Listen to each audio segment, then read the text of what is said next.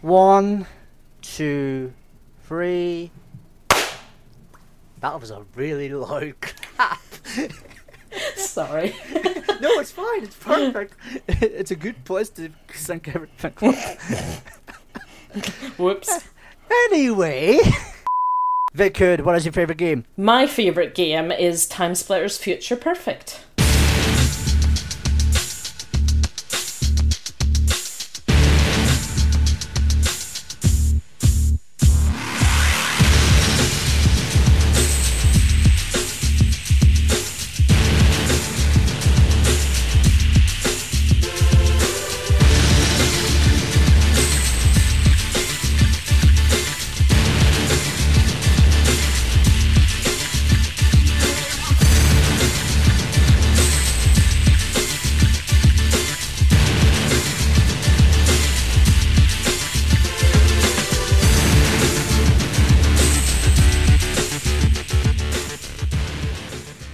So yeah, I got into games, I think, fairly young, as most people do. I didn't have a console myself for a few years, but my cousins used to have a SNES, and I would go around to their house and we'd play anything they had. They had a Mega Drive as well, so we'd spend kind of weekends with bowls of cereal, passing the controller between each other, either playing like Golden Axe or playing, Super Mario Brothers, and then like having to leave it on for fear that we would lose our saves. And that kind of got me into it. I think then after that I got a PlayStation 1. I got PlayStation 1 and I got a Game Boy somewhere around the same time, and got obsessed with Pokemon, as most kids my age were. The game, I had Pokemon Red, and the cards. And then I started playing PlayStation games a bit more after that, and most of the time my parents were getting me kind of kid-friendly games, like, Mickey Mouse's Epic Adventure and Hercules and all these, and they were all like bootleg knockoffs from a market near where I lived. So I played kind of those games, and then as I got a bit older, into my early teens, my mum was still quite strict on, if a game has an age rating, that is the age rating. And that was the same with movies and everything. So I'd sneak to my friends and to my cousins and play like Mortal Kombat, or play, the version we got was Project Zero, but like Fatal Frame with my friend. And we'd sneak away and do that, or I'd sneak and play like Blood Rain in secret. So I think, and then once like the Xbox, that era came in, then it was all about Halo. And it was me and my cousins again, because I'm an only child, so it was me and my cousins again playing Halo, and we spent loads of time playing Halo, and that kind of brings us nicely to my favourite game, actually. And then I spent a load of time on Time Splitters Future Perfect on Xbox, and I spent countless hours playing that game. It was all those games where I played either with my best friends or my cousins, and we all gathered around the console taking turns, and those are kind of like the key foundations, I think, in my love of games, was those couch co-op like moments of my childhood. Do you remember what other games that you had on that Xbox as well, besides Halo and Time Splitters? I discovered Fable, Top Spin, I think it had The Sims Busting Out. My dad had a version that had like the Playboy Mansion on it. And it had like a Conan the Barbarian game. It had loads of stuff. It had Blood Rain on it. That's how I found Blood Rain. There was countless. The big one that I remember is Fable, because I just said that looked cool. I tried it and I was like, this is the best game, because it was the first like RPG I played. And I was like, this is the best. How can games do this? Like, this is incredible. Does anyone else know about this? And I thought it was like a little secret that I had found and nobody else knew about. And then I grew up and realised everyone knew about Fable, and it wasn't just me. But I think at that point it felt like this little hidden gem that I had discovered. And that was really nice. Another thing that sort of caught me out was was the fact that you were playing a lot of these games with your cousins, and it feels like such a pastime in NI anyway, like playing games with your cousins. Yeah, it is, and it is especially now because so I live in London. I say little cousin, he's a year younger than me. My younger cousin lives in Scotland, and then my older cousin lives back in our hometown in Northern Ireland, and that is how we connect. Well, we haven't done it in a while, but that's how we would connect, as we'd all get together and play games, and just have a natter while we play stuff online. So it really feel like it's something that's always connected us, and I think that's why it's so important to me, where, you know, some of them are more into other games than I am, and some of them are really, really into like certain games, whereas I'm just in it for fun. But I think, yeah, it's always been this like thread through our relationship that's even, you know, allowed it to last even till now. So I've been in the industry 4 years now. Jesus 4 years. Christ, it's not 4 years. July. 4 years. So I went to college in Belfast and did broadcast journalism because I didn't get into Queen's when I planned to do creative writing at 18. I didn't get in because I was having some bad mental health issues, worked in KFC for a few years, and did broadcast journalism at Belfast Met, which then got me into a straight journalism course here in London, a university called City. Did straight journalism, went in with the idea of I'll be a newspaper type person. I didn't know what I wanted to do, but I knew I wanted to write. The more time went on, I realised that I didn't, compared to the friends that did want to do newspapers, it wasn't really what I wanted to do. We were just kind of different type of people. So I started in my final year trying to work out what I wanted to do, and I was writing about games on the side just to build up a portfolio. And then I think when I finished that, I was a bit like, right, I finished my exams and it was like May. I graduate in July. I'll try this video games thing. I'll give myself until I graduate, and if it doesn't work, then go get a real job, as it were. Fortunately, in that time, I got the first Eurogamer internship, and spent 3 months as an intern there. Then they kept me on for 3 months as a reporter after that. Went freelance for a bit, went to PC Games N for a few months, went freelance again, and I was freelancing, I think, a little bit over E3 for Tech Radar. So when the person that was there before me, Emma Boyle, left, she recommended me for the job that was going to be a dedicated gaming writer. So I took... went for that, got that, which was really good, and I've been there at Tech Radar 3 years now and became gaming editor last year. So it's been quite a lot in a small amount of time that also feels like eternity. It does feel like an eternity. I thought it was something like 5 years ago nearly. Jesus Christ, that's what fucking happens when time fucking flies, especially during COVID. Fucking hell. Yeah, I think that's right. What year is it? Yeah, that's right. It's 2030 now. Right? We've progressed 10 years since COVID. So yeah. The cockroaches have taken over. The cockroaches have taken over. Bojo is still in power somehow. That sounds about right. Yeah.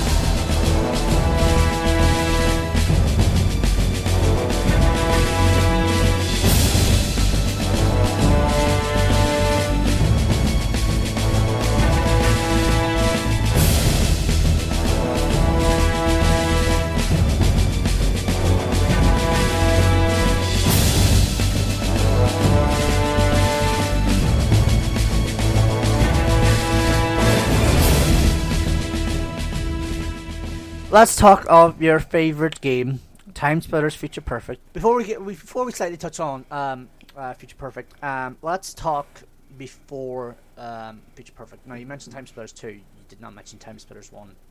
Why? Because I've never played it. I never played it, and it's one of those where, you know, when you get into like a series or something and you go in late and then you go back maybe one, and then you know there's a point that if you go back too early, you're so used to how polished, I say, it is in the later iterations that further you go back, you kind of are a bit like, oh, I don't know about this. It's not as refined as what I know. Which, you know, was a bit different now as an adult, again, because I appreciate games in a different way. But as a teenager, I was like, no, that's going to be shit. That's, like, it hasn't got as many characters or as many maps, and it's not got X and Y. So I never played it. So I played 2 and I played Future Perfect. But I always find Future Perfect's the one that's always stayed in my head. It's the one I sunk most time into. I think it's the one that I found to just be a bit zanier and a bit weirder, and that's why it stuck with me.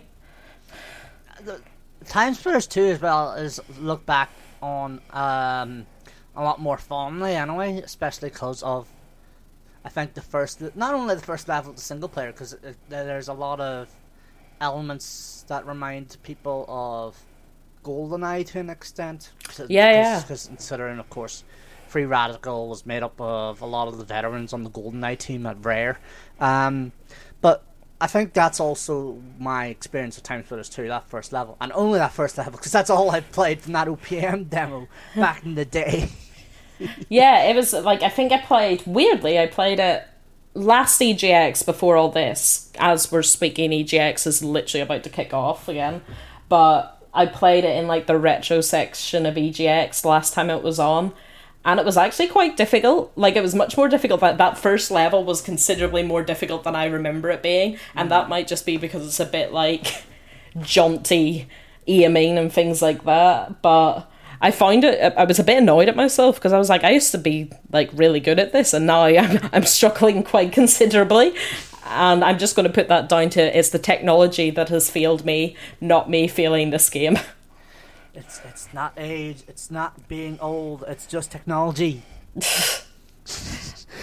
And the reason I also mentioned Time Splitters 2 is, again, the multiplayer aspect. Like, it feels like a refinement on what made Time Splitters 1's multiplayer work so well. Because, like, I've played Time Splitters 1. Not a whole lot of Time Splitters 1, but I played a little bit of Time Splitters 1 back in the day when I had, I think, a loan of the original Time Splitters, and I was like, oh, cool, this seems cool and all, but, like, I didn't really have any friends to play couch co-op or couch PvP on, and, like, so it didn't really mean a whole lot to me. So, like, Time Splitters 2 was just like, yeah, like, this seems better in tune with me because it has a single player. But then I never got to play it anyway. Like, all I played was that first level on that APM disc. Well, that first level is that, like, it's like you said, that's probably the most memorable. And to be honest, when I look back, there's times where I kind of almost blend some of the two because I played them at the same period. Sometimes I'll blend the two a bit, and it's also because there's similarities in things like the multiplayer maps and things where I'll kind of be like, is that in this game or that game? And it'll kind of be across both of them.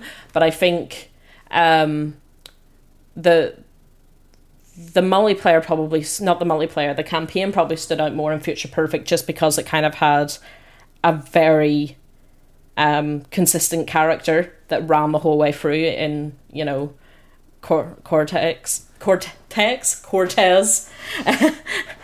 The different game.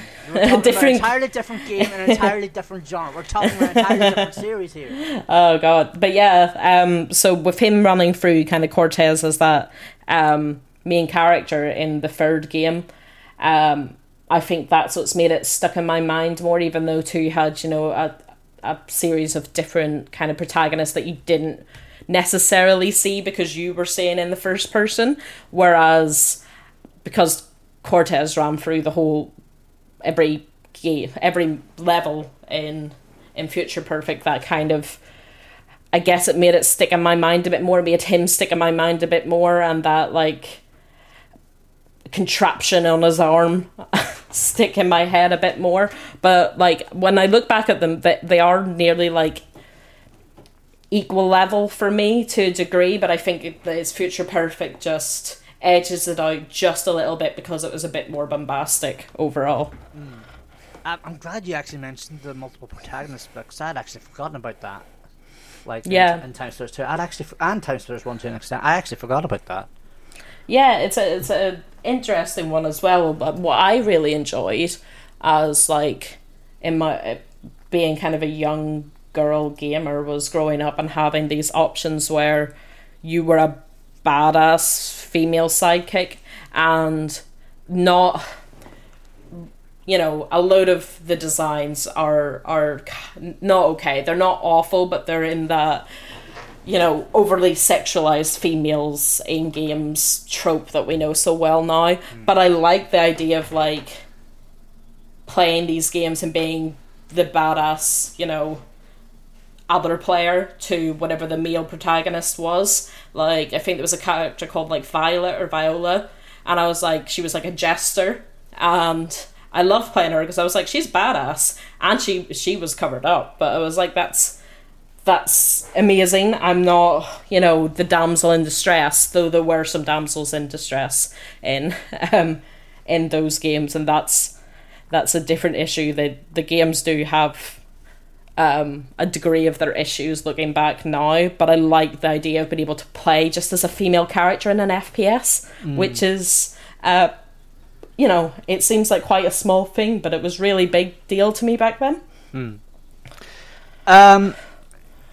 You mentioned, so let's go straight into Future Perfect then specifically then. Like, you mentioned the campaign was more standout than the multiplayer, like, because it felt a lot more bombastic than anything else. Oh, well, the campaign in that compared to the campaign, I guess, in Time Splitters 2 for me, was, but when it comes to the actual game itself, I think almost to a degree the multiplayer was nearly more memorable. If I'm comparing it to Time Splitters 2, it had a more memorable campaign, which pushed it ahead of that game. But the multiplayer equally was fantastic as well. That's probably where I sank most of my time, to be honest. Like, what were your sort of feelings on that campaign then? Like, as a sort of standalone experience then? Like, besides, you know, Cortez and all that there.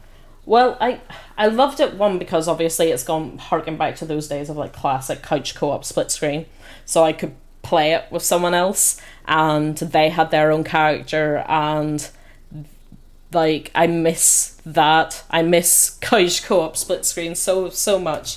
But it was that experience, the characters that you played, and it was the fact that just every level within that campaign was just so weird. Each had its own theme and then its own weird characters to match that theme. And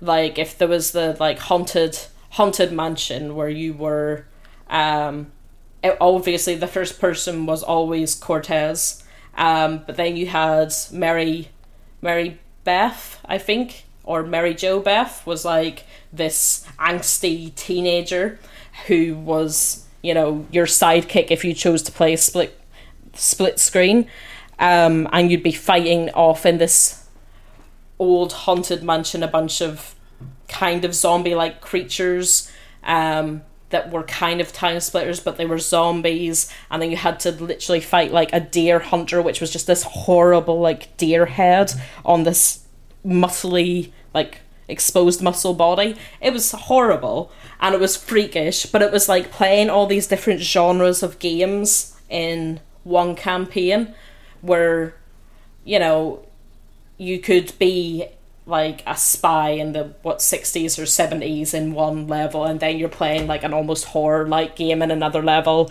and then you're playing this really futuristic level, and it was just so many different genres, and it was really tongue-in-cheek about that as well. I think is what made it work is it absolutely didn't take itself too seriously, and Cortez as the main protagonist wasn't taken seriously.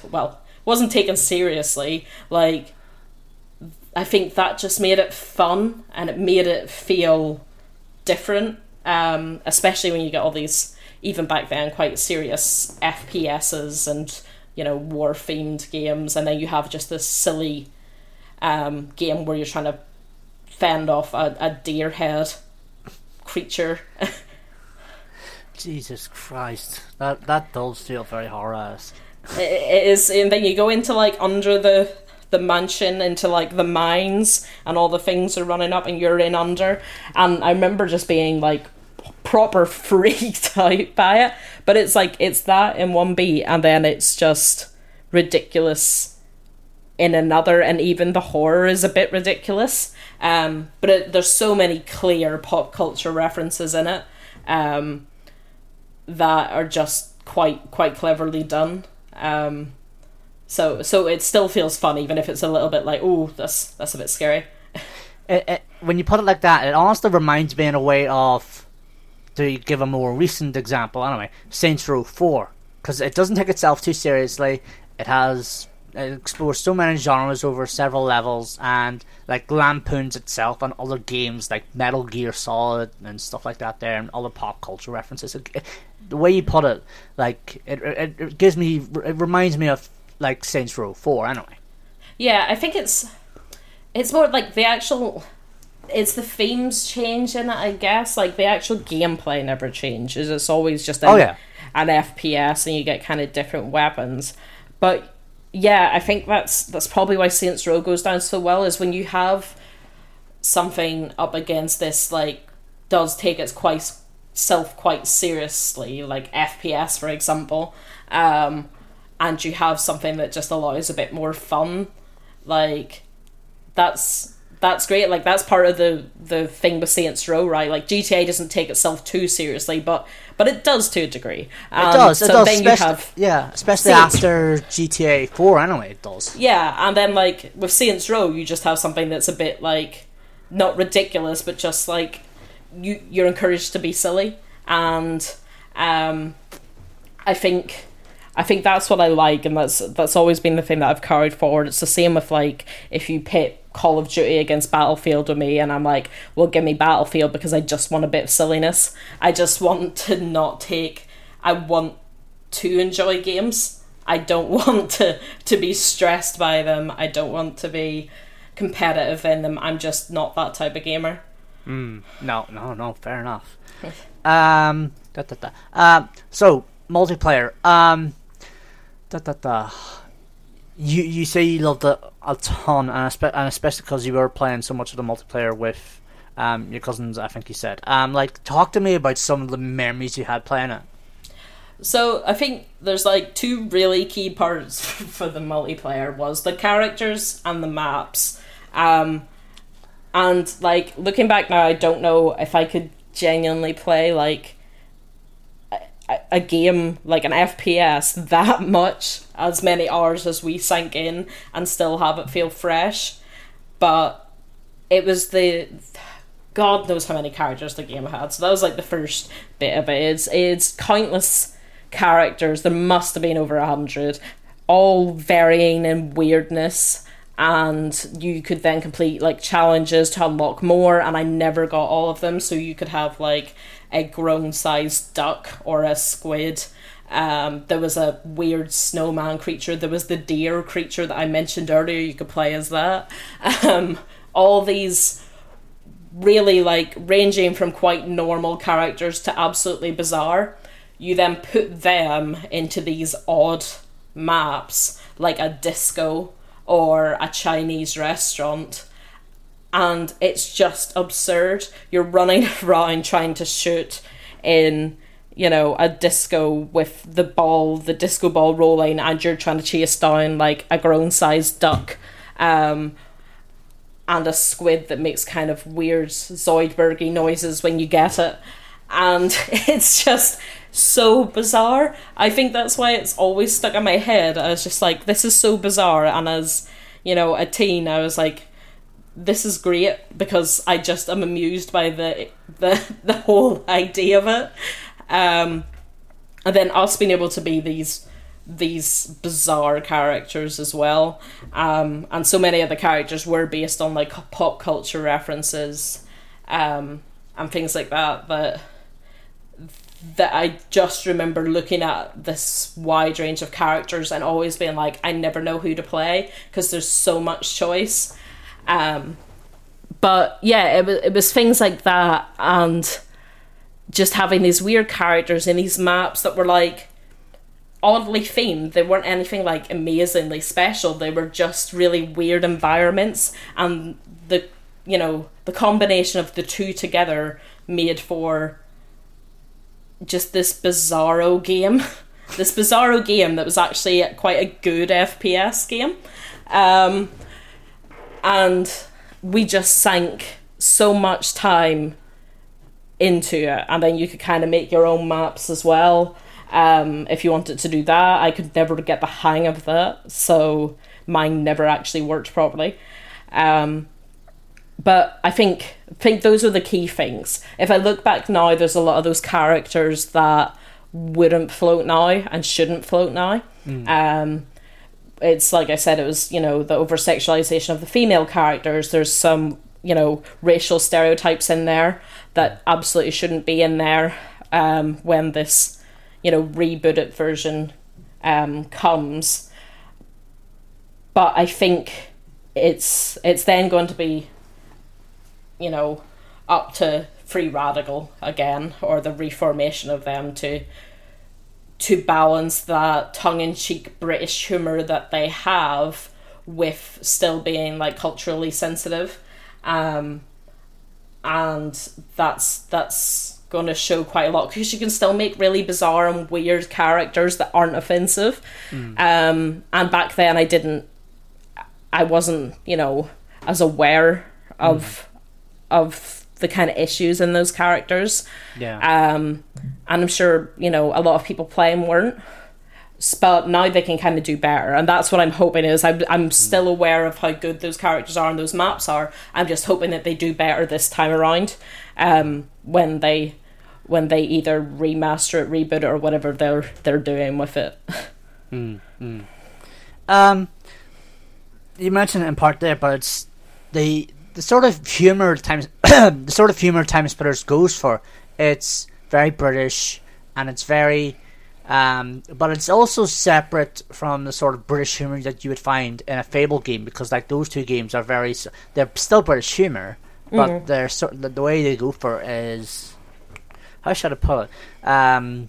Fable is sort of cheerio type sort of British humor. I'd say it was more Blackadder. I'd say if you're comparing it, Fable is a bit more Blackadder, and I guess Time Splitters would be a bit more, controlled and less vulgar bottom or something like that. It's a bit more, I wouldn't say less refined, but it's more about slapstick, I guess. It's a bit about slapstick. It's a bit about like visual comedy rather than like clever lines. Where Fable's all about those little lines that you catch, so where someone's just being a bit of a dick, and it's all very tongue in cheek. Like, it's not on the nose. Whereas Time Splitters, I think, is a bit more like, it's that visual humor. It's the idea of watching a duck shoot someone. Like, it's very in your face, and that's, there's absolutely nothing wrong with that. It's just a bit more slapstick. Yeah. And yeah, I think that's where they differ a little bit, and I guess that's that's why Fable's humor maybe plays to I was going to say a wider audience, but plays to more British people because that's the humor they grew up with. Whereas Time Splitters, I guess, is a bit more direct about it. I think it's a bit more direct. It's also sometimes, it can be a bit darker, maybe. And it's whether that's your kind of humour, and it's always been my kind of humour, is that slightly darker darker sense and just the weirdness and the absurdity, rather as much as I enjoy the quick wit and things that Fable has, and I do thoroughly enjoy those games, and I love the kind of backhanded insults between characters. I also just, it is just this bombastic nature, I guess, of Future Perfect, and it's right in your face, and you're just like, this is ridiculous, and I'm very much enjoying just the sheer weirdness of it all. I think, they're very different. It's comparing apples and oranges a little bit, because I guess saying Time Splitters is a bit edgier is maybe the way to go about it. But as I've said, like, I love Fable, and I love Time Splitters, and I also grew up with that kind of British, all those types of, British comedy shows, so I can appreciate the differences and the similarities in those. I think because of Time Splitters humour, like, you could actually sort of live out some of these jokes, like, which would you want to take on, the human-sized duck or the duck-sized humans, basically, type things. Yeah, it's that kind of thing. It's just so weird. Like, that's the thing, is it's just a bit bizarre. Maybe a better comparison is, like, the Mighty Boosh compared to Blackadder, and one's just a bit more modern. And as I said, like, there's nothing wrong with the classic, but I think, the thing is, with Future Perfect, I don't think I've played a game like that with that kind of style and humour ever since that came out. And until, Free Radical makes the new one or whatever they're doing with that, I don't think I will again. It's not been something that anyone's been able to do as well or, replicate in any way. And I don't know if anyone would really want to. Which is why obviously there's been this, cry from fans who wanted a new game, because I don't know if anyone could quite do it the way Free Radical could, and especially I don't think like an American developer could do it and pull it off. I would legitimately dread seeing an American developer try to pull off the British humour of games like Fable or Time Splitters, because I just think it'd be stupidly cliched and just sort of stereotypical. Yeah. It reminds me a lot of...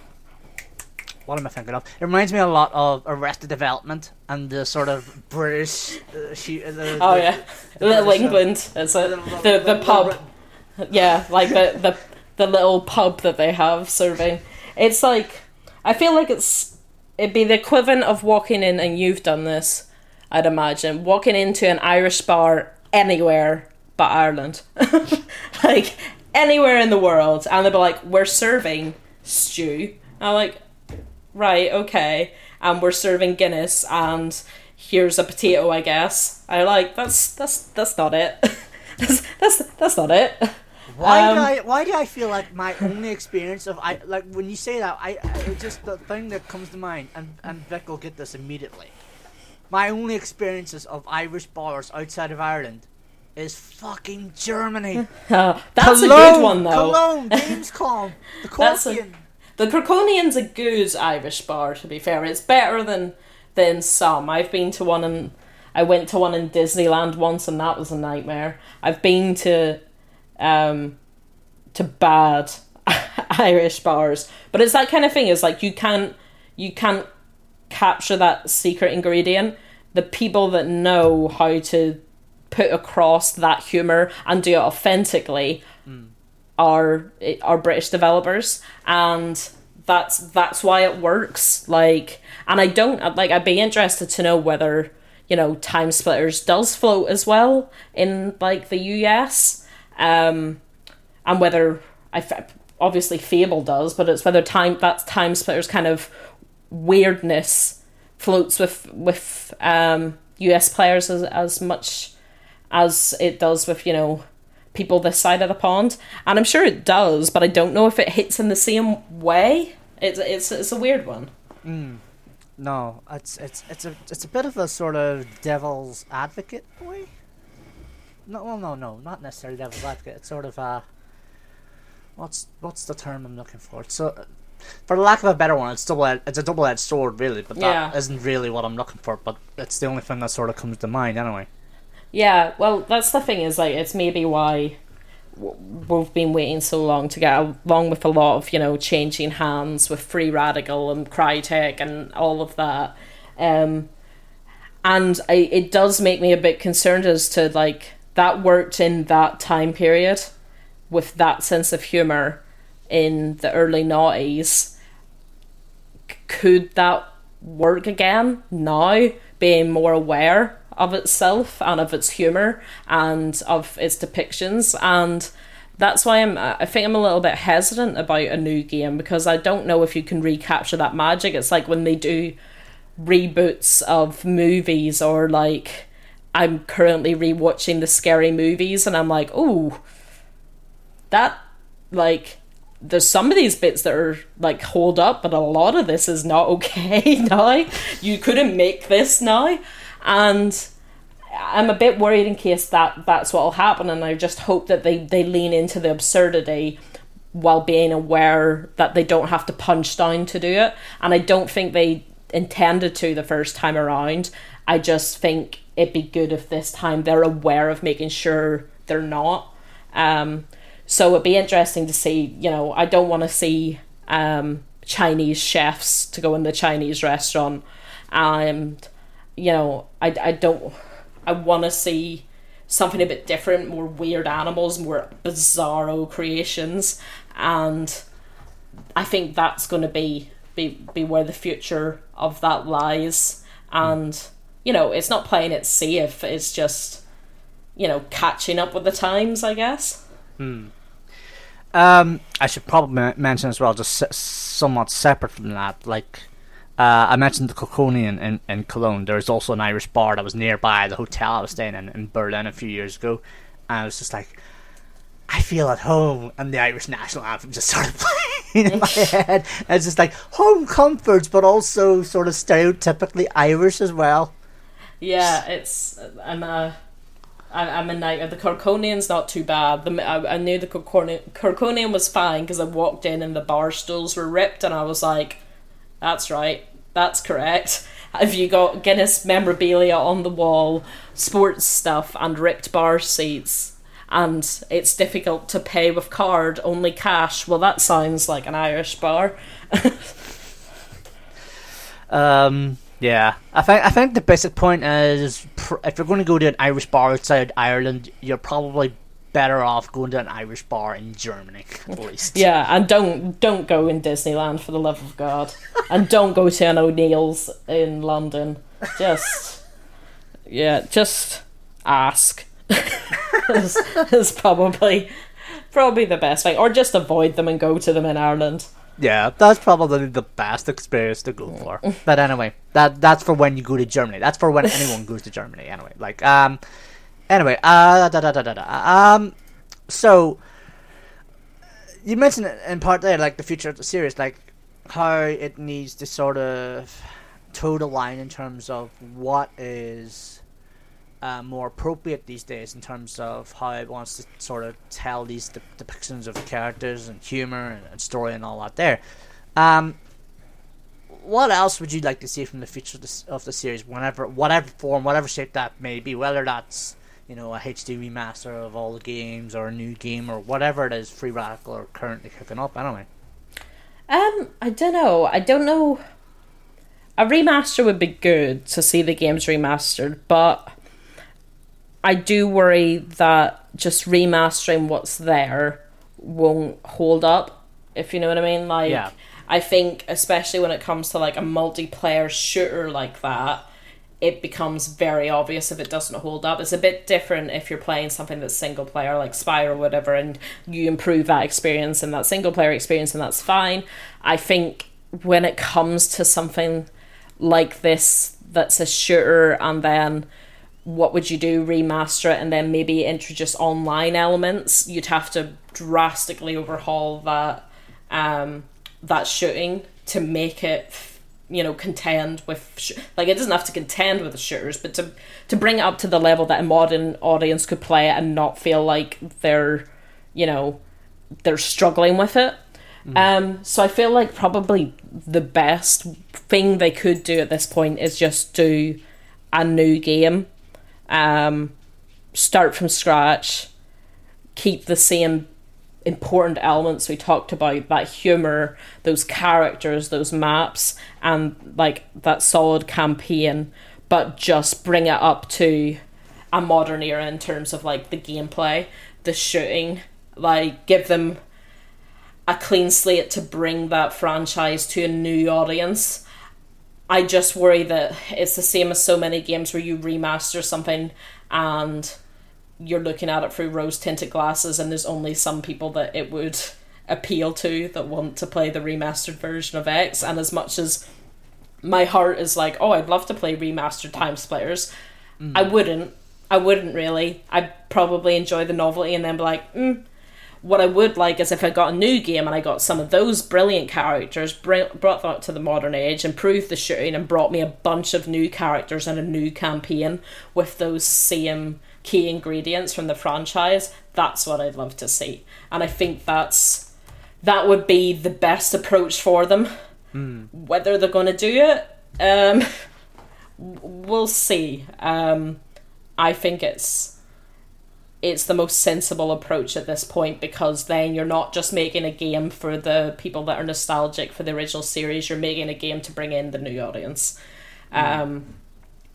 But yeah, I'd love to see that, and I'd love to see, giant duck person in 4K at 60 FPS running about really, really fast, flapping his flappers. And yeah, I think it would, again, just at the minute, if you think about it, apart really from Battlefield, apart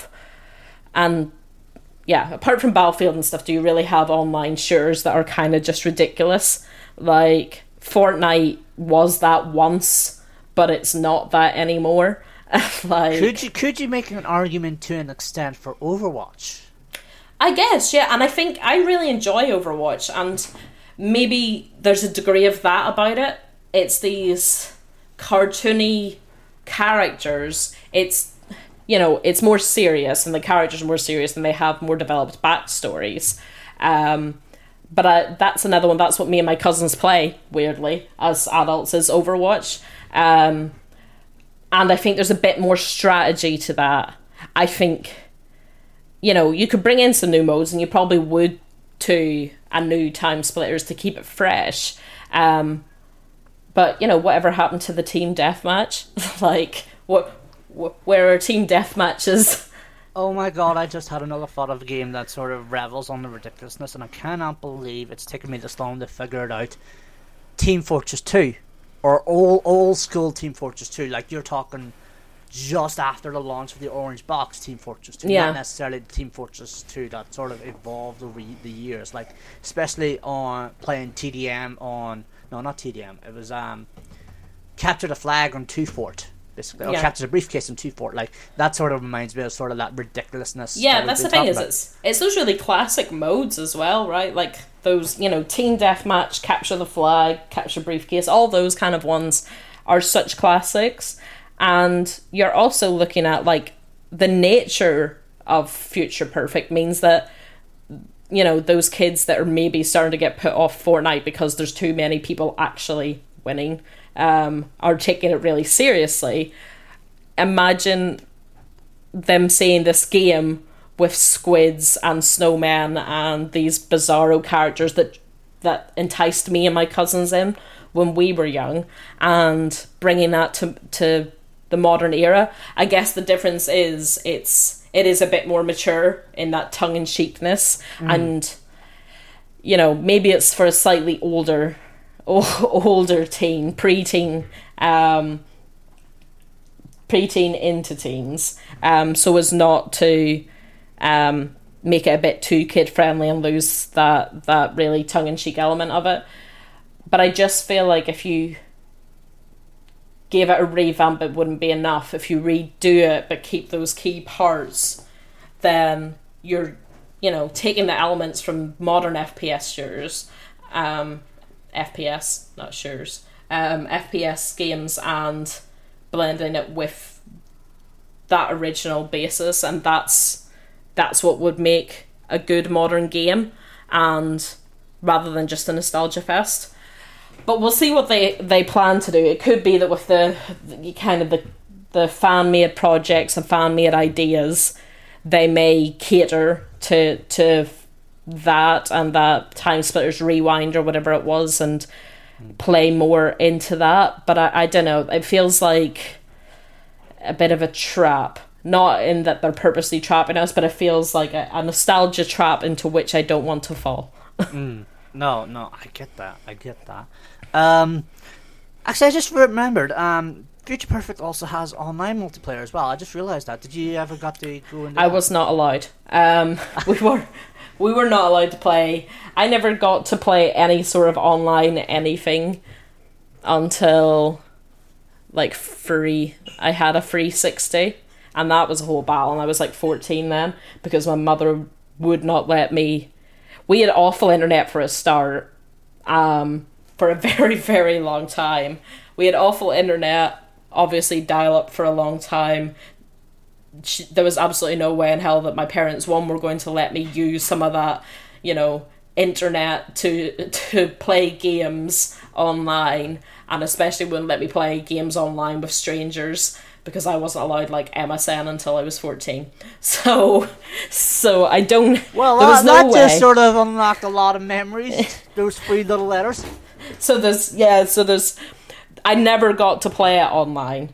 It was just against AIs, and that was quite enough for me. And that's probably like what kept it quite nice as well, because you didn't have a bunch of people online being douchebags. I guess God, it was just contained to this nice little group of me and my cousins playing these games and against the AIs, and we were able to have hours of fun just doing that without someone else coming in and like taking it too serious or whatever. You get to control the pace and level of competition if it's just AI. I was going to say as well, like, did you and your cousins have like any sort of bets or competitions while you were sort of playing against each other, or was it just sort of for pride, basically? It was. I don't think there was a very long time where we didn't really take it that seriously. I think most of the times, because it was. I'm trying to think when we played, because there was in-round Halo, so Halo was more the game that was starting to get more competitive, and it was still at that turn where games were starting to become quite competitive. I'm sure they were before, but for the masses. Yeah. So I think we just kind of messed about. Like, I was never great, and it's still, running joke to this day that I am not good at shooting. I am awful aim. So I was never any good anyway, but I think whenever I remember playing, we just had fun, and most of the time we were on the same team anyway, because we played deathmatch as being part of the same team rather than against each other. I can't remember if it had 1-on-1, but yeah, so that was kind of it. And then when we played Halo, it started as, I think it was fun as well. Like, we just those were the ones where you just, like, those days where you just messed around a map, and a match could go on forever because nobody really wanted to reach the goal of how many people you had to kill. You just wanted to mess about with a warthog. So I think those are kind of those golden years of just playing for fun, whereas like we play Overwatch now and I'm still a bit like, I'm just in it to play, and my younger cousin's a bit like, no, we have to win the game, and I'm just a bit like, no, it's fine. Or we'll play Dead by Daylight, and he's like, this is the very specific strategy, and I'll be like, I'm just going to run away, so I'm just going to try and not get murdered. And he's like, no, you have to do this. It's bad sportsmanship to not do this. And I'm like, I just run and hope for the best, really, in the end. So I think we spun off. I've kept that really chill, kind of non-competitive atmosphere with games. and so had my older cousin, and then my younger cousin has kind of gone a bit more competitive and enters competitive like Tekken tournaments and stuff now. But those were those golden years where we could happily play and just have a mess around. No, the reason I say that is because you've actually just unlocked a memory I had from like half a dozen years ago when I was in school in Derry. Like, there was this sort of tournament in the Nerve Centre in Derry, and like there would be half a dozen of us. Like, this happened on one particular Saturday afternoon, I think just before Christmas. 05, 06, and like there was this big massive tournament in the cinema where in the Nerve Centre, and I was in it, and like I got to the final, but the final game was Time Splitters, Time Splitters 2, and I'd just been beaten like narrowly, like because I got off to a good start, and then I just sort of the other player just clawed their way back, and they won basically a monetary sum of 15 whole pounds. I was just like, fuck. But then it's all going down in Derry. That did not happen in Lauren. I can tell you that. That was the day Derry gone downhill. That was the day Derry started going downhill, basically. But yeah, that was. It's a really nice period. I look back on with very, very fond memories now of the amount of time that I spent, and it's also the part of my life that I harness when I tell my mother, look, I spent my years well, I do this as a job now, I promise. It was worth it in the end. Mm-hmm. It was never a phase. So what else do you like about Time Splitters Future Perfect that we've not touched upon tonight? Oh god, I don't know. Those are kind of the key. Those are the key elements. Is the characters and the maps. I think are those really key elements to me. Because really, it's not particularly a game of massive depth per se. Yeah, I can't think. Yeah, I think that's. I don't know. I genuinely don't know. I need to have something. I think that's the first time someone's not been able to answer that question. I don't know. Well, to be fair, it's because there's like, it's not. It's a fun game, but it's not a game of huge amount of depth. Let's be honest. Like, there are quite basic weapons. You know, it's your basic loadout. The maps are. I've touched on, they're great fun, they're all themed, it's all a bit weird. The characters are weird also, and the campaign is just, you know, great weird time hopping fun. It is, for God's sake, it is, yeah, potentially not as serious as Time Splitters 2, I think. But yeah, I just remember there being so much about that game. I spent so many hours, and there's so much I never did. There's so much I never unlocked. There's so much I'm still yet to see all these years later. And it's that golden era of having those little black, like, character marks where you never unlock the character. And it's just the epitome of that for me, of just having all these characters and all these characters I'm yet to see. And I love that. I love that there's so much content in there in terms of those characters and maps and bits that I've still not seen. And you wouldn't get that now. And I really hope that's not something that they wreck with microtransactions and whatnot in the new game and with DLC. But you know it is. But I hope it isn't, because it's the best example of that. It's the best example of just these characters that you spend hours trying to complete one challenge just to find out who that extra character was, and you didn't know because, you know, I wasn't reading guides on games online, so I genuinely had no idea who the person was. And I miss I miss that. I think that's a golden era of not having to pay for your content, extra for your content. What didn't you like about Future Perfect? Well, it's like I said, there's some stuff looking back now I'm a bit like, I think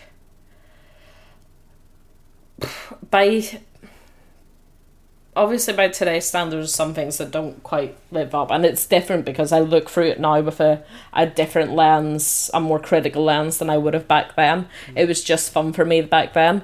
Looking back now, I'm a bit like, well, it was a really basic shooter, wasn't it? Like, it was very basic. Like, apart from the pizzazz of the characters and the maps, it was a very run-of-the-mill shooter for that time, and the campaign didn't exactly have the most exciting story. Like, to all extents and purposes, it's just quite a basic game. It's those extra elements, those the uniqueness of those characters and things that does lift it into being something that's quite memorable, I think.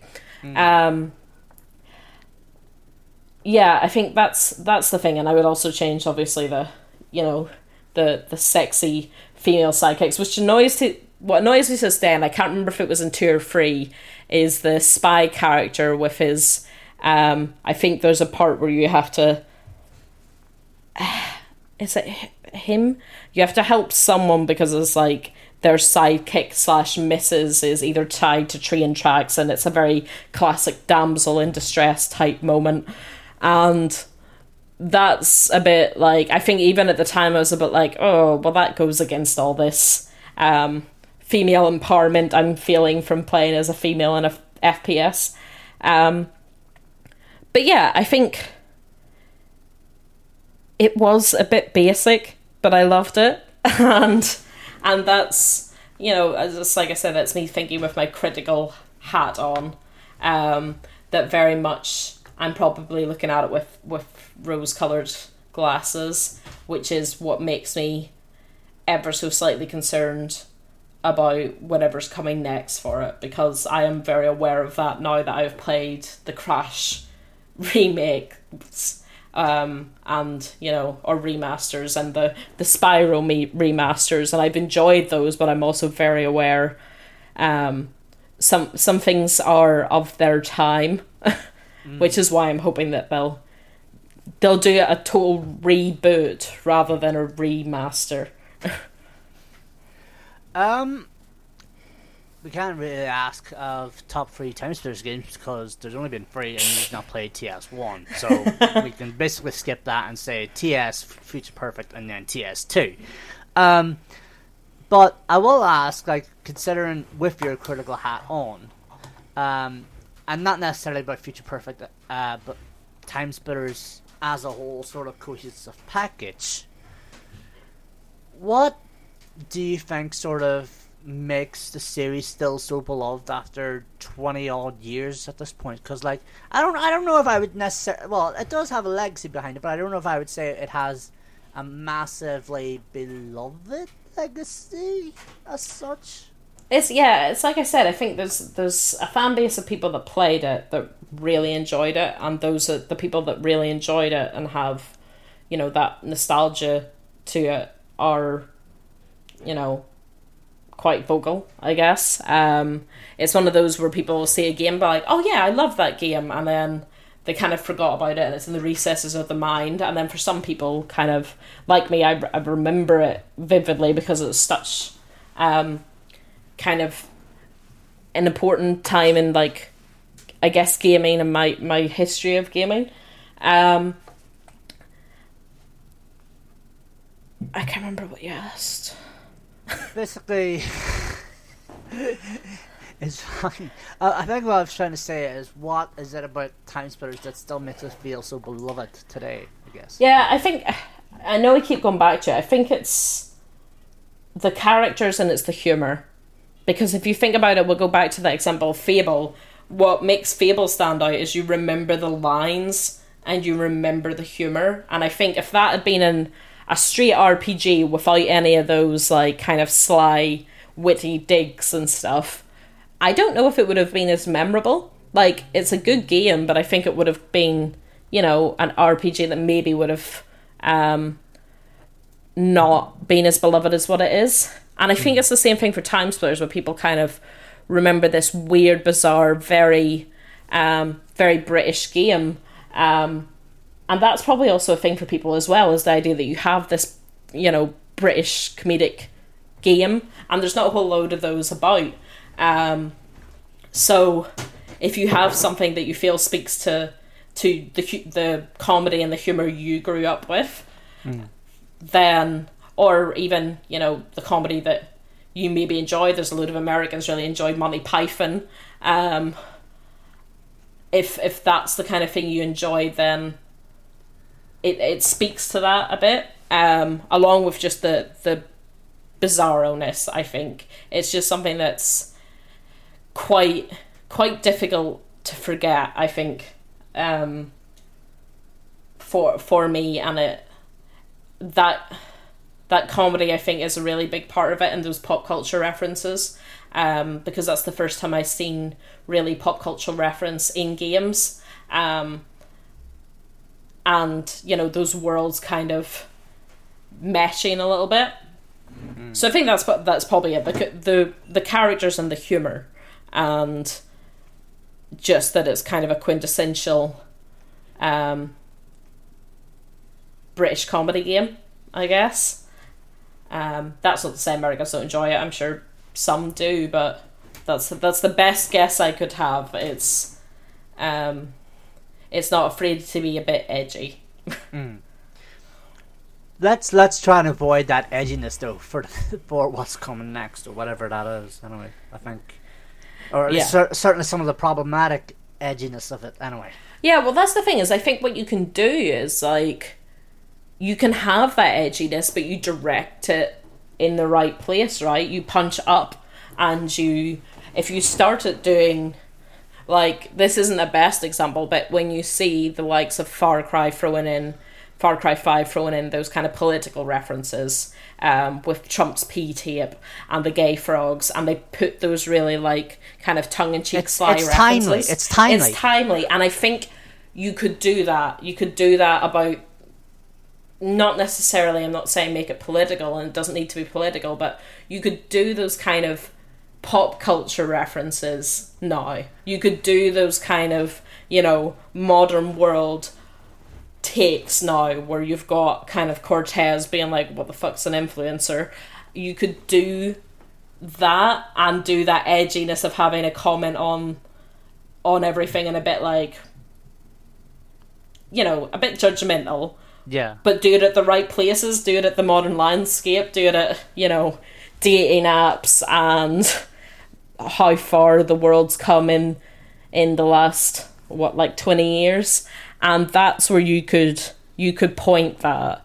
So it's about where you're directing your hits and where you're directing your comedy. As I said, good comedy is about punching up. It's not about punching down. And I talked to, Psychonauts Tim Schafer about that, and that's something that he was really passionate about, where he said that's how you know, if you're punching down, then you're not doing it right. And that's how they get that humour, and that type of humour that they have in, especially Psychonauts 2, is absolutely perfect in how they tongue-in-cheek make very subtle references to the world around us, but you're not punching down on anyone, you're not taking the piss out of anyone, but it's kind of that subtle nod that says, you know what I'm getting at.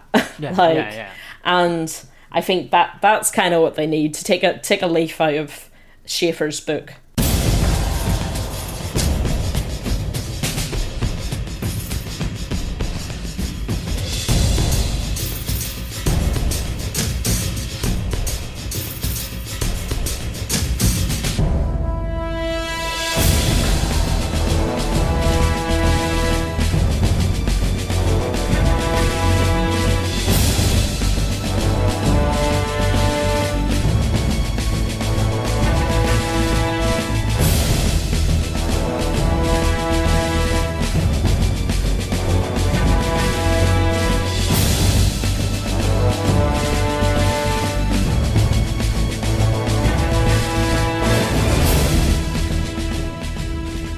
Honourable mentions, go for it.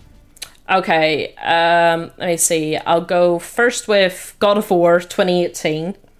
Honorable mention because I never played any other God of War games, and what I really enjoyed about that game was that gradual growing narrative about, Kratos and his son, and watching that struggling father-son, trying to come to terms with their grief, and that impacting their relationship, and then trying to build that relationship throughout the course of the game.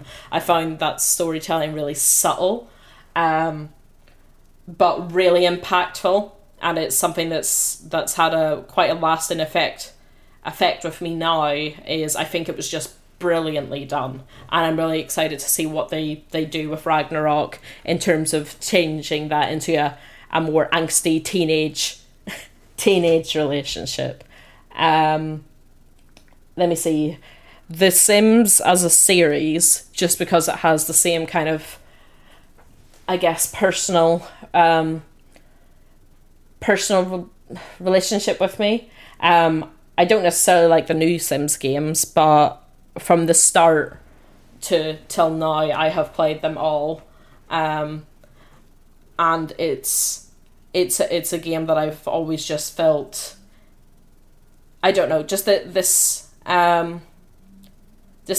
attachment to, and it's various aspects of my life I can see reflected through the game, where whenever I was, young, and I would put together a happy family, and that's what I kind of wanted, so I'd live this happy, normal family life through The Sims, and when I became a teenager, it was this kind of going to university. As I said, I never got in, going to university in The Sims 2, and doing a degree and having all this whatever, the successful career out of the back of it.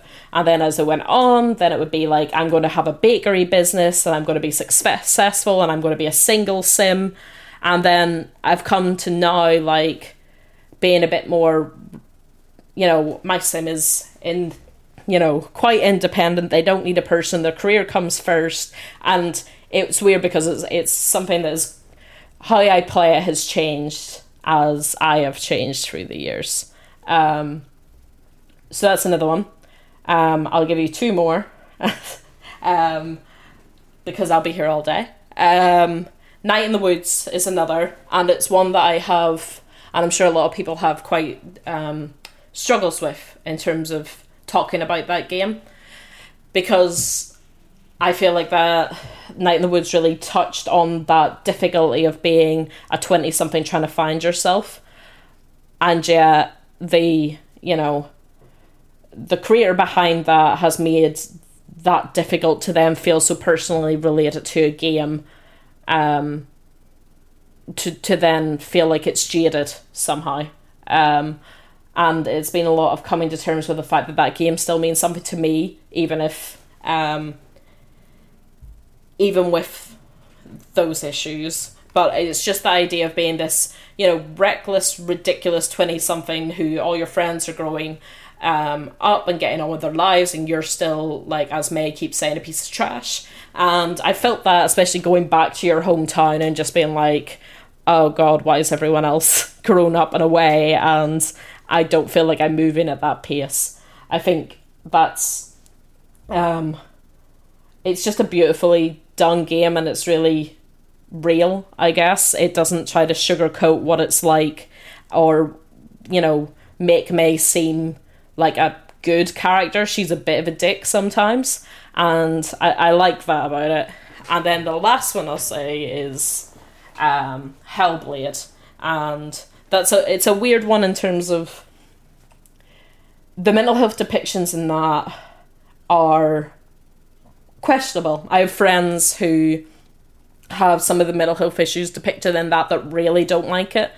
I appreciate the effort that was at least put in to try and get it right, but it was not necessarily right, and it probably wasn't. To paint someone's experience with psychosis, for example, as being a one-size-fits-all is not right. And in that regards, I think it followed quite a bit. what I do enjoy about that is, spoilers, the final boss fight in that is the most impactful boss fight I've ever experienced, because there's so many layers to that. I don't know whether I can spoil the end of that. Fine. It's been 5 years anyway. Go for it. But yeah, essentially, you've fought all this way to return your beloved's head to Hela, and Senyo wants to fight Hela to claim back her partner's soul. And the final bit, you're just fighting, and it's waves of enemies, and you're just fighting, and you're just fighting, and you're just fighting, and there is no end to it, and you're just fighting, and you're just like, this will not stop. And there's a point where it clicks, and you're like, I'm not meant to win. I'm not meant to win. And you just stop. And it's that point, I think, it's this good metaphor for saying you're just accepting her grief, accepting what's happened, and stop fighting, because you can't keep fighting it. And I think that's just, yeah, it's so poignant, and it's quite subtle, and the music in it is just brilliant in that final scene. But I think it's one of the boss battles that has hit me the most, apart from the final scenes of The Last of Us 2, which again was another very poignant, exhaustive fight. Yeah. And that one is yet another one. It's those final scenes with Abby and Ellie, and they don't want to fight anymore. They're exhausted and they're drained, but they're just still trying to keep at it. And I think that's just sort of that compelling aspect of closure that yeah. I think The Last of Us Part 2 just sort of tries to come across. And then I had this massive epiphany that I sort of put across to I won't mention the name, but like basically Sony's head PR in the UK. Like, I was just basically emailing them coverage links for the review that went live on Play Diaries, and I just went, I had this massive epiphany about the ending of The Last of Us Part 2 when I was playing it, and it was came around with the fight with Ellie and Abby. It's just like there's the closure that you're looking for is not here. Yeah, it's elsewhere, or not even elsewhere. It's not here at all, and I think that was just so powerful of what The Last of Us. Sorry, it's digressing away from what you're talking about with Hellblade, but like I just sort of wanted to bring that up in regards to The Last of Us. It just feels like, what's the point? You're not going to find closure here. Yeah, I think it's the same kind of thing that happens in Hellblade. It's that, what are you fighting for? Why are you fighting? And it's that realization on which the characters realize that is in both games so both difficult, and you almost as a player feel like you want them to stop. You're just stop. Just like with The Last of Us, I was like, just walk away, for Christ's sake, Ellie. Just walk away. Just let it go. It was like this sort of cycle of revenge, because Joel killed Abby's dad. Spoilers, by the way. Joel kills Abby's dad, and then Abby kills Joel, and then Abby kills one of Ellie's friends, and it basically just sort of escalates into this sort of whole cycle of revenge. Yeah, that I sort of think Neil Druckmann sort of wanted to sort of get to the heart of, and then at the end you realize, this is needless. This is pointless. Why are we doing this? What's the point of all of this? Yeah, I think it's an interesting one, and what I draw on is probably an analogy that you'll get more than anything. What I considered at the time was this idea of tribalism and the other, and it's something that's very present in Northern Ireland, and it's this idea that you don't know why you dislike these people, but somebody did something sometime, and therefore fear the other. Yeah. And that resonated with me quite a bit, where I was like, it's just this fear, this innate fear that's passed on, and nobody knows why. And I think that was really prevalent. I forgot, but that game is probably one of my favourites. What I will say is the last favourite is Psychonauts 2, which is a more recent edition, and that is another game with a mental health related theme, but it's one that spoke to me and made me feel like I was having self-care and therapy but enjoying it, it made me for the first time feel like I wasn't weird and alone to have the issues I have. And it's a game that almost felt like a hug, where I was like, I'm actually able to laugh about these things, these metaphors for the things that I feel. They've captured them so well, but actually they've done it in a funny way. And I feel like, it's like I said before, it's that not punching down, but I feel like you're talking to me on an equal level and we can laugh about this. And that's really hard thing to do with mental health depiction, because people don't necessarily want to laugh about it, but that balance is done so well. And I think that that's such a testament to Tim Schafer and the team, because they addressed that in Psychonauts they didn't necessarily get elements of that right, and they strove to improve it, and they did tenfold. So that is probably my current, as you can see there's many, my current favorite game, and likely game of the year for me still at the minute. I think the sort of through line that I'm sort of getting in terms of your honourable mentions is that there is a massive sort of mental health aspect to it. Yeah, I think it's that same thing that many people have, isn't it? A lot of people strive to see themselves in media, and I've always, strove to want to see myself, and I'm always, I guess, looking for a good mental health depictions, and a part of that is maybe a bit like wallowing, and it's not. I just want to see the medium that I enjoy get my experience and get it and do it well. And that's not always happened. We've had so many games that use asylums as, horror backdrops, and the amount of tropes that, you've put through, and I've played games where I've just been like, oh, it's such easy, low-hanging fruit. Yeah. And, I think it's important, and especially in this day and age where there's all this fear about mental health and games and that link. So I think to be able to tackle that in a game and do it well, I'm not saying to fix the world, but it's like I said, like Psychonauts does that so well, of touching on those elements that just say you're not alone. And I think they're so important for people. You don't have to hammer it. You don't have to absolutely hammer it in that this is about mental health and this is about, and they're like you. And I think sometimes games can go too much in that direction of doing that. But I just think we're starting to get to this place where mental health depictions are becoming better. They're not amazing yet, but they're starting to become better than what they were. They're starting to be more aware, and that's so important for gamers, because so many people will suffer from mental health conditions in their lives. To feel like they're reflected in their hobby, to feel like they're understood and listened to a degree, it's so important. It's important to me. It's not necessarily important for everyone, but to me, just to see that and to see that right, and that there's not this stigma being carried in the medium that I love, helps me feel a bit more understood by both, games and hopefully by other people. It's spreading a more, decent message, I guess, a less stigmatized message, and any forms of media that you can get that destigmatized message through is good. But as I said, it's not always going to be right, and it's a very difficult line to walk, and you're not going to please everyone, but it's also accepting where you mess up and trying to do better, and not claiming like you know more than the people suffering from the conditions themselves.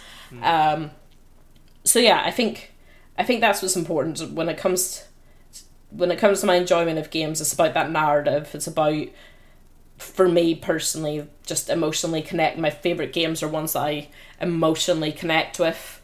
Kind of stories for the ages for me, ones that I'll remember. And, Future Perfect may not have been that, but there's still that emotional element, that emotional connection for me. And I think that's why it can stand beside those other games. I absolutely agree with you on how, I definitely agree with you in terms of how important depiction of mental health is in games for me. Certainly these days, anyway. Because I've obviously talked about my own wares in the show before, but like it means everything to me to see a good depiction of horror. Sorry, not. Why am I saying horror? The reason I'm saying horror is because of the worry that I have of a potential depiction of mental health in games that's coming up, and it's actually coming from a developer that you sort of referred to there with Hellblade, Ninja Fury, and Project Mara. I am worried about that game. I'm very, very worried about that game, and I think Ninja Fury, to the best of what it did with Hellblade, and I hope with Hellblade 2 as well, like I think they will try to do as best they can in terms of telling a good depiction of mental health. But Project Mara is about sort of trying to get inside your psyche, inside your brain, just sort of getting into the dark depths of your mental health. And that's something that I don't know Ninja Fury, or to be fair, any other developer. I don't think a game can do that. I think games need to know what they are. Like, at the end of the day, a game needs to know what it is. And that's not to be reductive of games, but you're not going to fix the world, and you're not going to, delve into someone's psyche and fix it. Like, especially if that's the intention, I guess. Like, it's, like, I keep going back to it, but, like, with Psychonauts, the thing was, I was, talking to Tim Schafer, he was like, we never expected the response we got to the first game in terms of like mental health depiction. We never expected it. It's just a reflection of that team and those developers and their principles and their philosophies and what their interests and their lives. And that is authentic. You can feel that. You can feel these genuine experiences in a game. If you're trying to push a narrative, push an authentic experience, it doesn't work because you're not authentic in that. You can talk to as many people as you want, but you're not telling. And my worry with this Ninja Fury thing is that they'll rest on the laurels and be like, well, we did this one good, so now we're the people that can do this. And it doesn't mean you're the people that can do this. There was a lot of criticism over what happened, like over Hellblade, and you shouldn't be jumping into the pool again, like, but deeper this time. You gotta get it right. You gotta get it right with Hellblade 2. You gotta improve, and the only thing that gives me some sort of faith in it, well, not in Project Mara, but in Hellblade 2, is that Xbox are very good now at, they have they have people on team who have been working. We're working with Psychonauts 2 developers, the same psychologists. We're working with Hellblade 2 to try and, get them to think about those blind spots, and to get them to think about their representation in a way that maybe they haven't. And that's something that Xbox is doing that's really good. And that, for me, that's the basic level, is Xbox are wanting to do better. And hopefully that ripples on through and makes sure that Hellblade 2 does better. That's my hope for that. Project Mara, we'll see. I read the description of it and immediately was like, no. You're trying too hard. A game with an underlying aspect of mental health that's done well will work. If you are immediately going in heavy-handed, it's that heavy-handed depiction I talked about, and smacking it over the head, being like, we are good at mental health depictions, you're setting yourself up for a loss from the start. Less is more, and just make sure that what you're doing, you get it right. So we'll see. I don't have big hopes for that. I'm hoping Xbox will, get them to think a bit harder and get them to do better, and that they'll share those resources with the Xbox Game Studios among them and get that up to the speed. But we'll see. There's still as much as there's going to be good depictions, there's always going to be bad. It's at this point, unfortunately, it's just not surprising. It's disappointing. It's not surprising, but it's about calling out. It's about calling out what goes wrong, basically, what gets it wrong, and also sort of celebrating what gets it right, because we need to sort of again, it's sort of about calling out what gets it wrong, and then sort of celebrating what gets it right, because what gets it right is very wrong. Not very wrong, but very rare, because we don't see those great depictions very often. No, because that Psychonauts depiction was the best and it's probably the only example I can look at, point at, and be like, that got it right. Out of everything. That I can look at Hellblade and still be like, there's a lot of elements of Hellblade that didn't get it right. And I can do that with most games. I can do that with Night in the Woods. There's plenty of games I can look at and point to and be like, I enjoyed this, but it didn't get it right. And that's the only one I've been able to say, no, you covered all your corners and you got what it feels like. And it's such a rarity. And I really hope it's something that Ninja Fury will do better.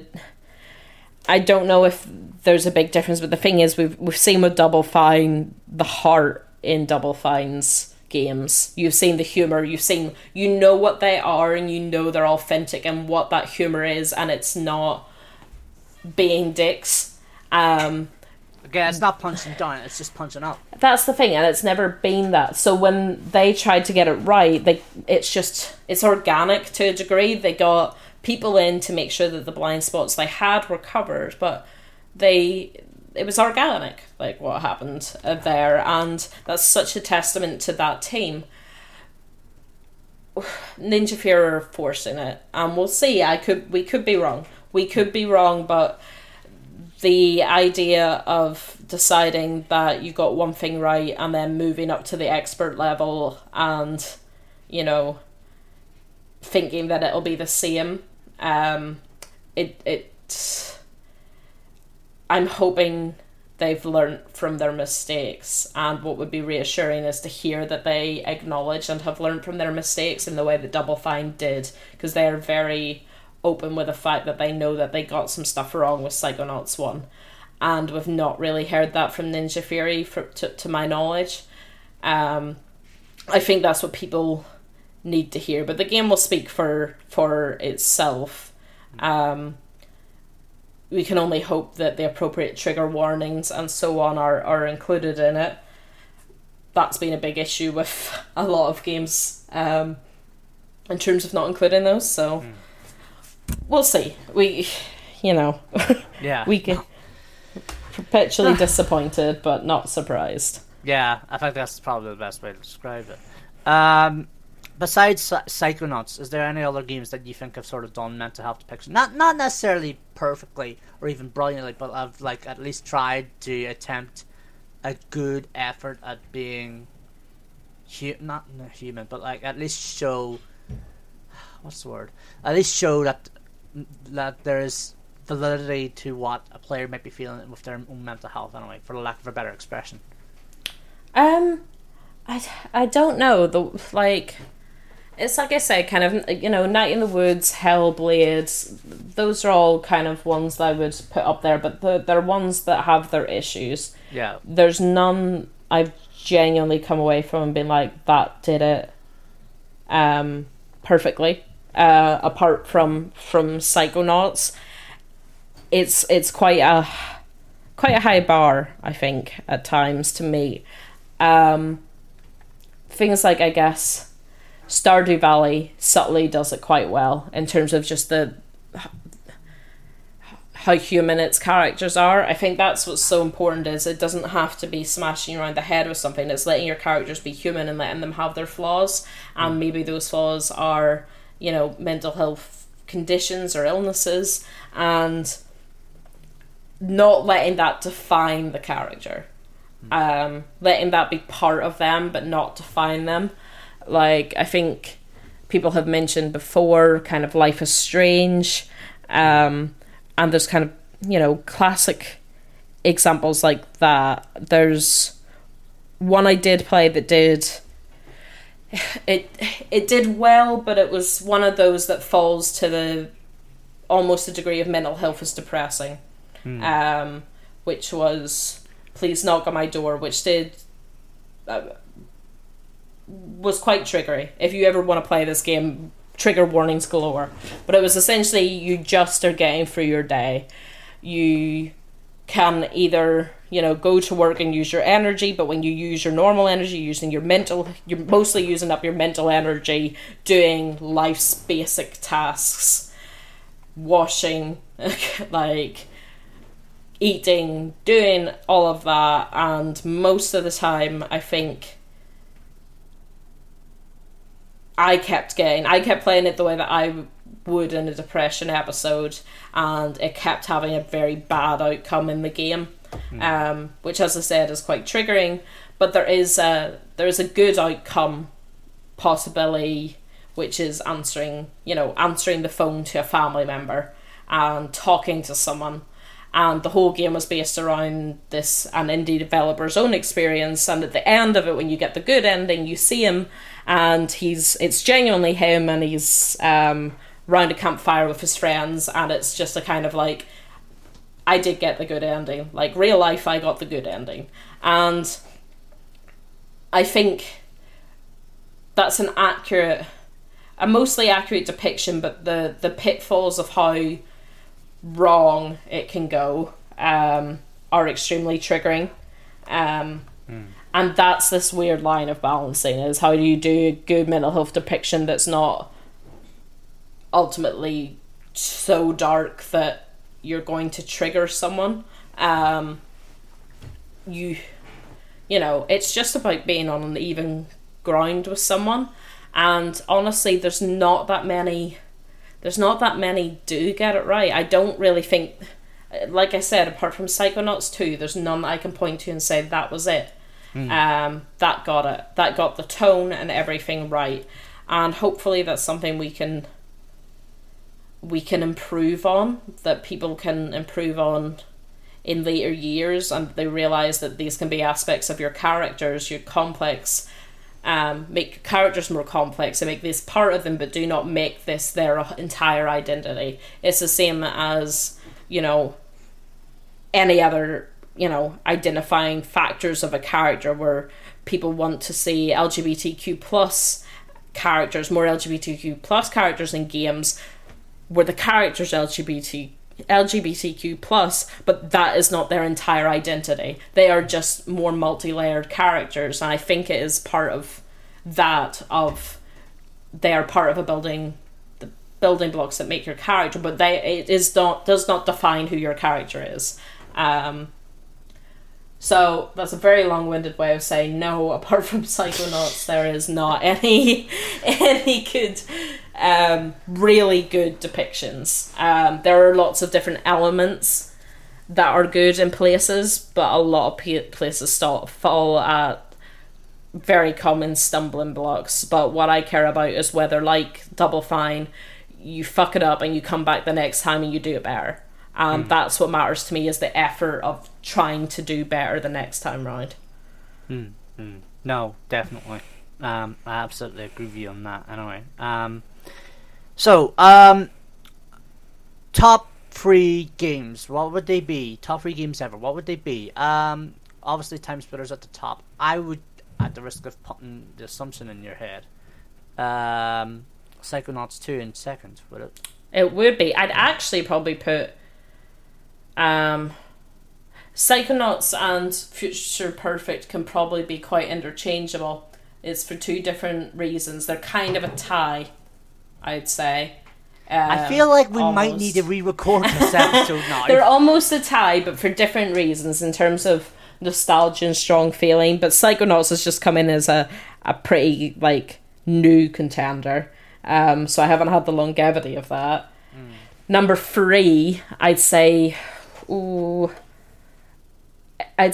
of War, probably, or the Sims as a series, and that's again basing something against this was very good and I enjoyed it and it is a good game versus the emotional nostalgic attachment to something, which always makes it quite difficult. It's difficult being asked what your favourite game is. That's the point of asking people what your favourite game is. That's why I revel in it. I'm like, I don't know. All of them. I know, that's sort of why I catch people out when I ask them that. I don't know. The next time you talk to me, I'll have changed that list around again. I'll be like, I don't know. I mean, to be fair, when I ask people to come on, like, I say to people explicitly, what is your favourite game? And I need you to be explicit about it. There is no ties. He says, knowing that The Last of Us and Metal Gear Solid 3 are basically interchangeable sometimes, even though for the most part The Last of Us sort of sways it, but like... That's Metal the thing Gear is, Solid... like, I completely forgot about The Last of Us 2 until you mentioned it, and now I'm like, oh shit, there goes the list. I enjoy all the games, mostly. All the games are good. All the games are great. Yeah.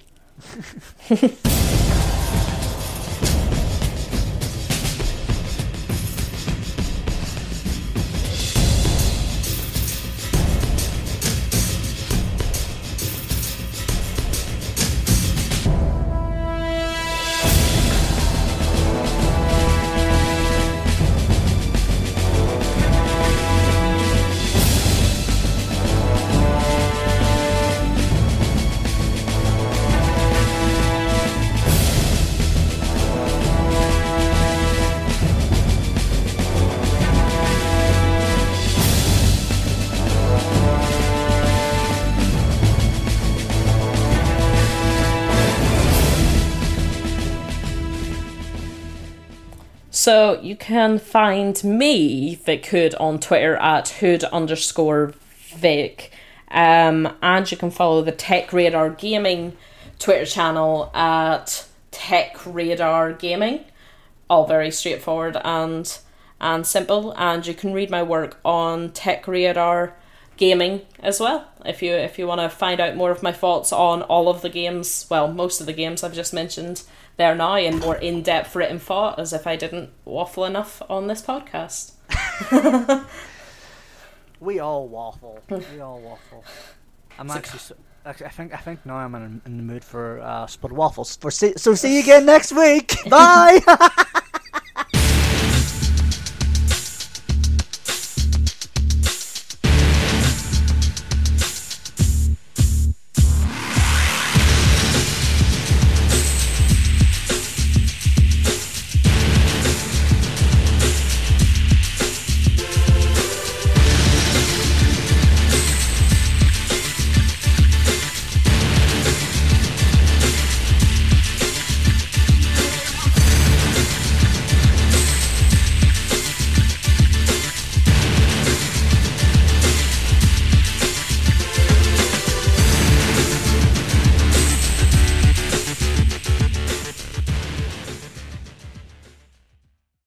Thanks for listening to My Favourite Game, a podcast by PlayDiaries.com where people from the games industry come on to talk of their favourite game. If you want to listen to future episodes of My Favourite Game, as well as press play before they go live publicly on Play Diaries and other podcast platforms, please consider becoming a $2 tier podcast early access patron to our Patreon at patreon.com/playdiaries. Next week, considering the theme of the season and being all Ireland focused, a special Thursday publish for St. Paddy's Day. Ellen Cunningham on The Legend of Zelda, Twilight Princess. That'll come out next Thursday, March 17th. Or if you're a $2 tier Patreon on our Patreon, the day before. Until next week, bye bye.